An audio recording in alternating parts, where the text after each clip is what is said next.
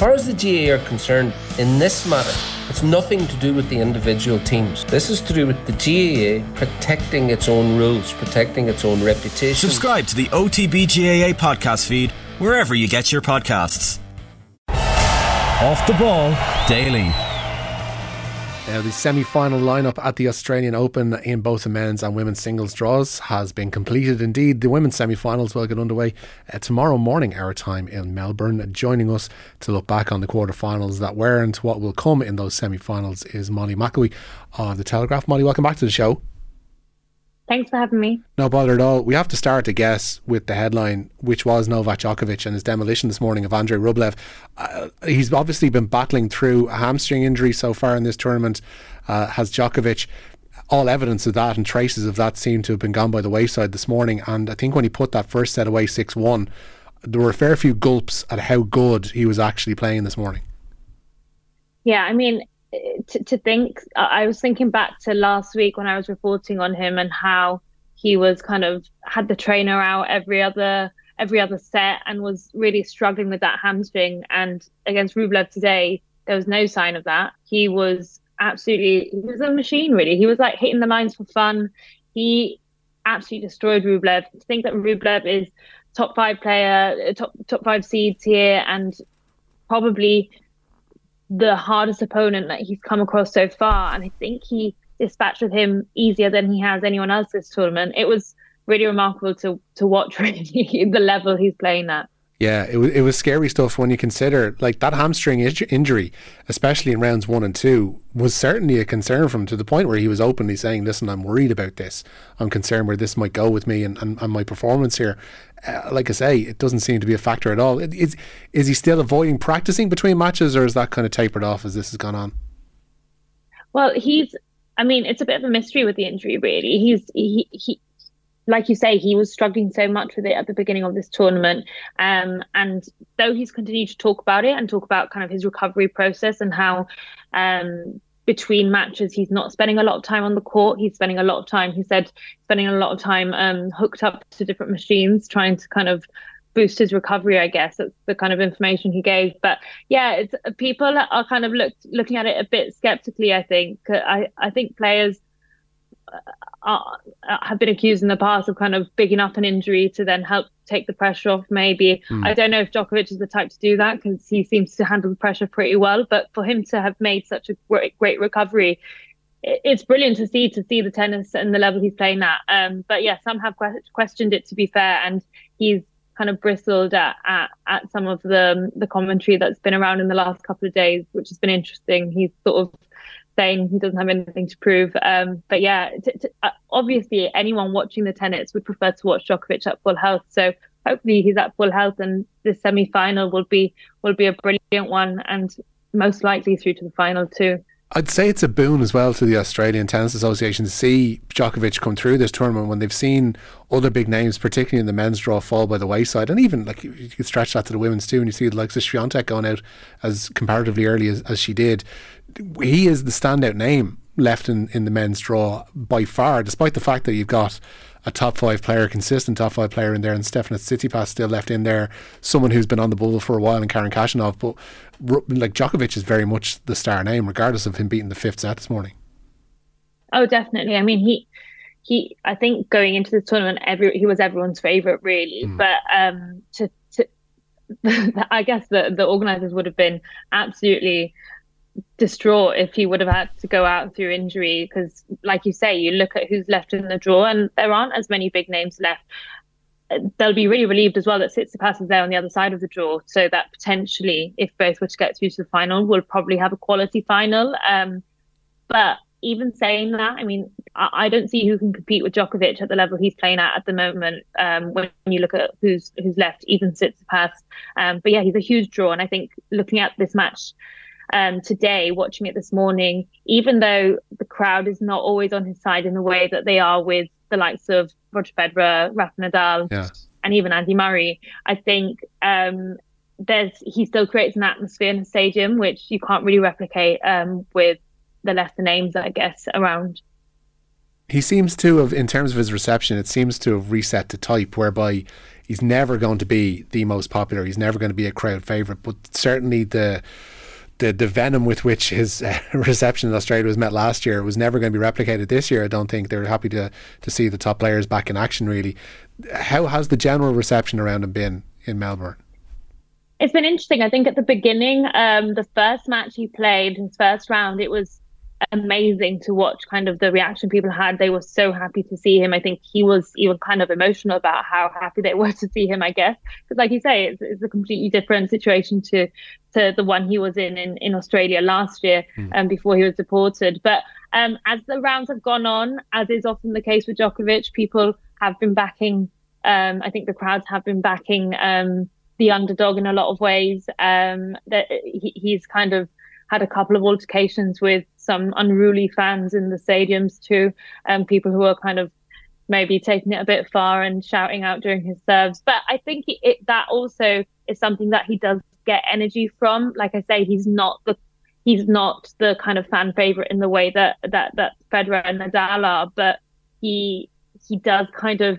I think he plays up to that villain stereotype that kind of follows him as he plays around the world, and it's it's always fun to watch. There's always drama, so as a viewer, it's always interesting. Have there been kind of questions around those recovery processes that he has in place? Because I know, like, you see the social media stuff around him that, you know, there were questions about what he was being handed from certain coaches from time to time in terms of bottles. There's questions about the supplements that he has been advertising and the people that he would have been advertising on his social media feeds, and the controversy that has raised. Not that there's any implication that he's necessarily done anything wrong, but have there been those kind of questions of what is he doing to tend to his body at this age?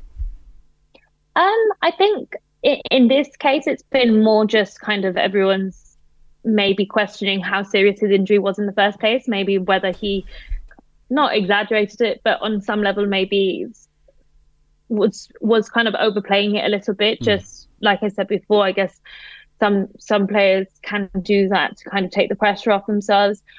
I think it is interesting to see the question marks around his injury this week compared to the way a player like Rafael Nadal is received when he talks about his injuries.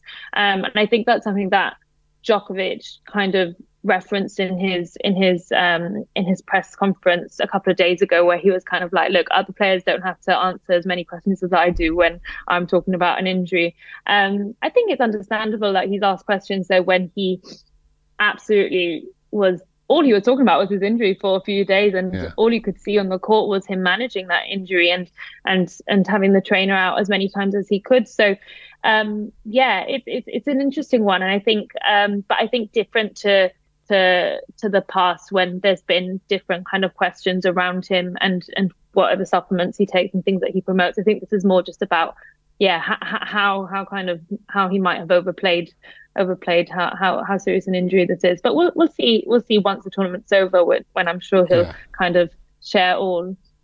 I think with the injuries that you see the likes of Nadal and Andy Murray suffer, they suddenly start moving like 80-year-old men after a big dinner. Murray in particular in the latter end, when you're watching those 5-setters in the first couple of rounds, like, he was struggling, and that's down to the hips and that's down to his ankles being held together by tape and dreams, and his runners. Like, it's very different when Djokovic, who seems to be either grinning and bearing it or, as you say, is overplaying it. But he's got Tommy Paul in the semi-finals.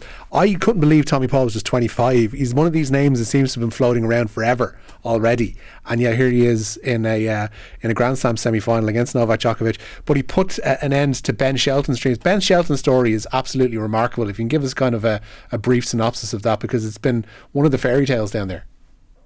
Oh, I know. I mean, as much as congrats to Tommy Paul for getting to his first semi-final at a major, but I think a lot of people would have been backing Shelton just because, like you say, his story. I mean, his trip to Australia, this is the first time he's ever left the USA, which for me is the most mind-blowing part of it, because one, how are you dealing with the jet lag?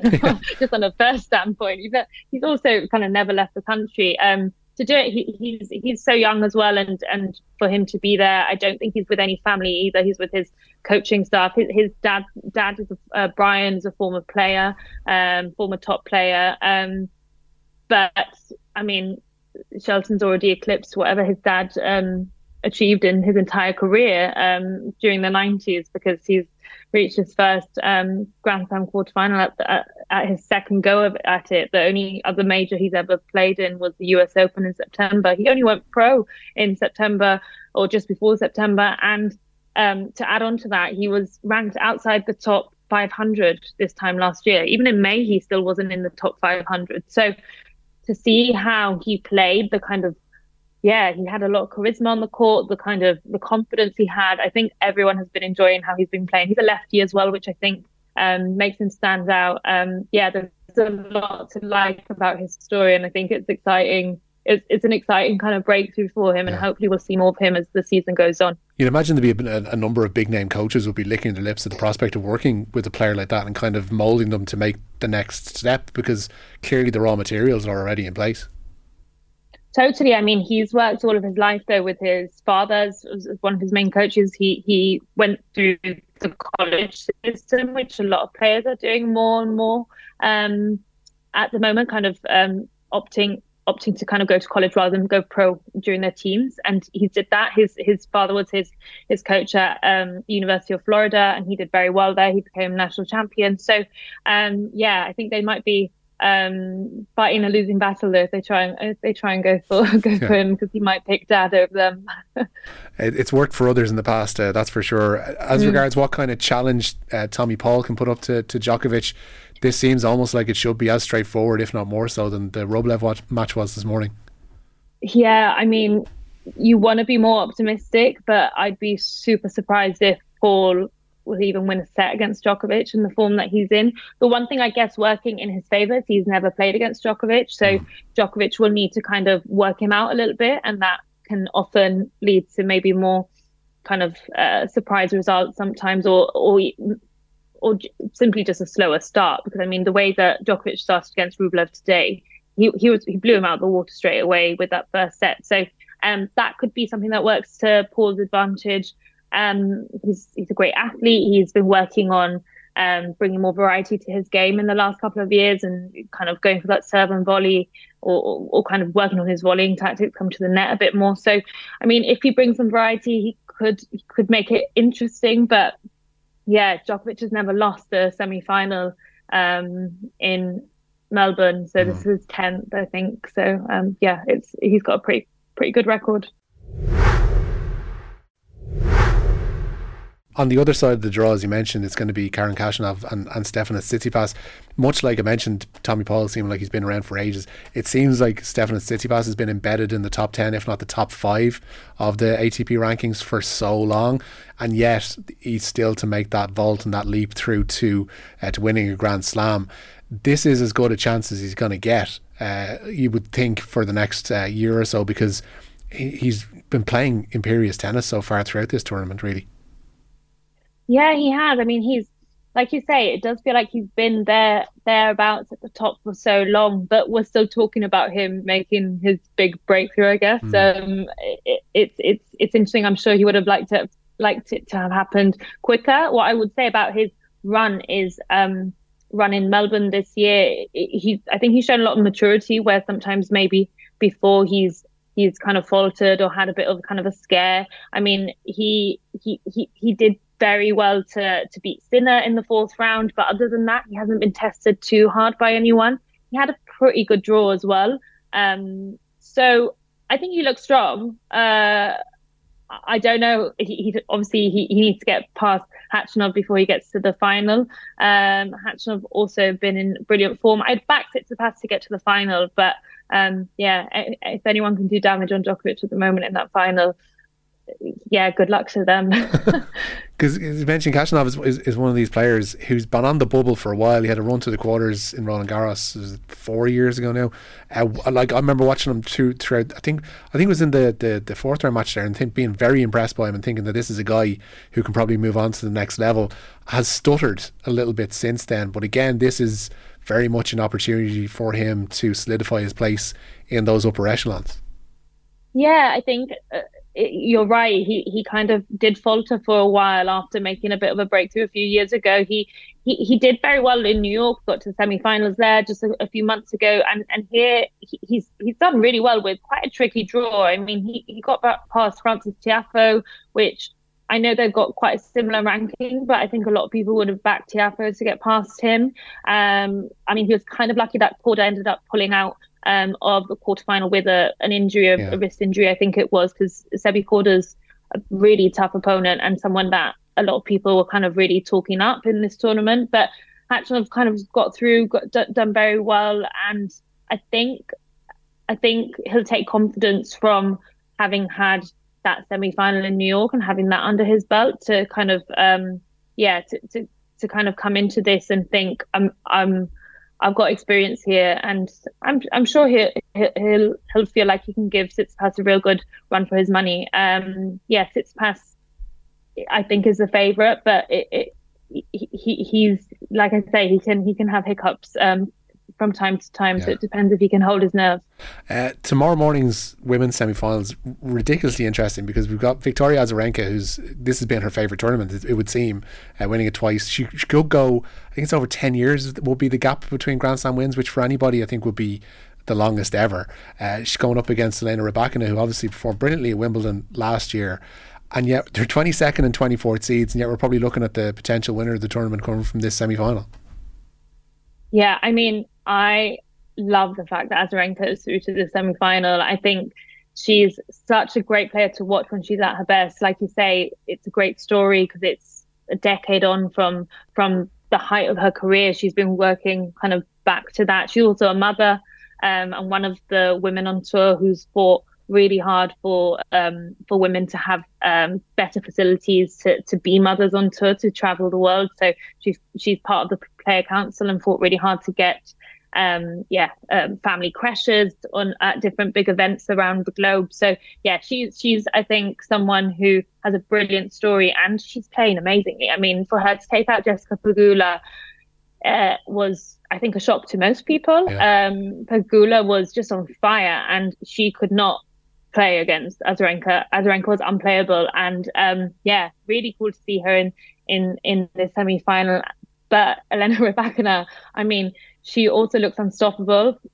We saw how she did it at Wimbledon. I guess the way that she kind of just pummels the ball, that serve is crazy. And when she goes for her shots, she really goes for them. And if she's hitting them, I don't think that there's a way of beating her. I think we've seen her take out people and make it look so easy in the past. I think it's also a brilliant moment for her because at Wimbledon, she didn't get the ranking points out of Wimbledon. So that kind of meant that even though she's a Wimbledon champion, she's gone into future tournaments and not actually had the best draws that she should have had, I guess. But also beyond that, I think she's not maybe been given the same respect that previous Wimbledon champions have had. She started she started her campaign in Melbourne on court 13. That's unheard of, to think of a Wimbledon champion starting on an outside court. And it's something that she says doesn't really bother her. She actually gave this great line the other day in an interview where she said it doesn't matter which court you start the tournament on, it's the one that you end it on. And obviously she's been playing on Rod Laver the last couple of matches, so she's really proven that. But I think her run here has proven maybe to a lot of people in tennis that, okay, I'm not the most marketable girl about, according to these organisers who are putting me on the outside courts, but I've got a lot to give, I guess. So I think she's proven a point. So that will be a really, really brilliant match. The other one as well is obviously Magda Linette, the Pole that we didn't expect to be in the semi-finals in Melbourne. But the players that she's already disposed of, the Anett Kontaveits, the Ekaterina Alexandrovas and Caroline Garcias, there's every reason to suggest that she can see off Aryna Sabalenka in this semi-final. Yeah, definitely. I mean, I think the win you mentioned there, that was the biggest one, was obviously Caroline Garcia, who I think a lot of people were picking to have a great tournament here. She had a brilliant year last year. So to see Magda Linette take her out in the way that she did was brilliant. I think it's a feel-good story as well. I mean, she's in uncharted territory here, in that I don't think she'd ever been past the third round at a major before coming here. So yeah, and like you say, she's not the Polish player we were expecting to see here. She's representing, while Iga Swiatek obviously crashed out a little earlier. I think Aryna Sabalenka, though, has been the player that has looked most unstoppable so far this tournament. Sure. She's not dropped a set. I don't think she's dropped a set all year. I know we're only in January, but she's got a few matches under her belt now to not dropped a set. And I think her story is one of another kind of really interesting one. She's been at the top of the game, obviously, for a few years. She's been within that top 10 kind of field, but last year had an absolute shocker where she, even though she did well at some tournaments, she could not get her serve under control and hit more than 400 double faults in the season, which was over 100 more than anyone else. So, I mean, I think to see her playing here in the way that she has, like very calmly, not kind of falling apart in the way that her serve did last year, and the way that I guess her emotions sometimes get the better of her on court, and she's been much more level-headed this season so far. So yeah, I think she'll if she can keep that kind of level head, she'll do well as well. Yeah, it'll be a good morning tomorrow morning for sure, our time anyway, for those two semi-finals. But for now, Molly McKelvey, thanks so much for joining us this evening to talk about through that Australian Open action. Thank you. Thanks very much.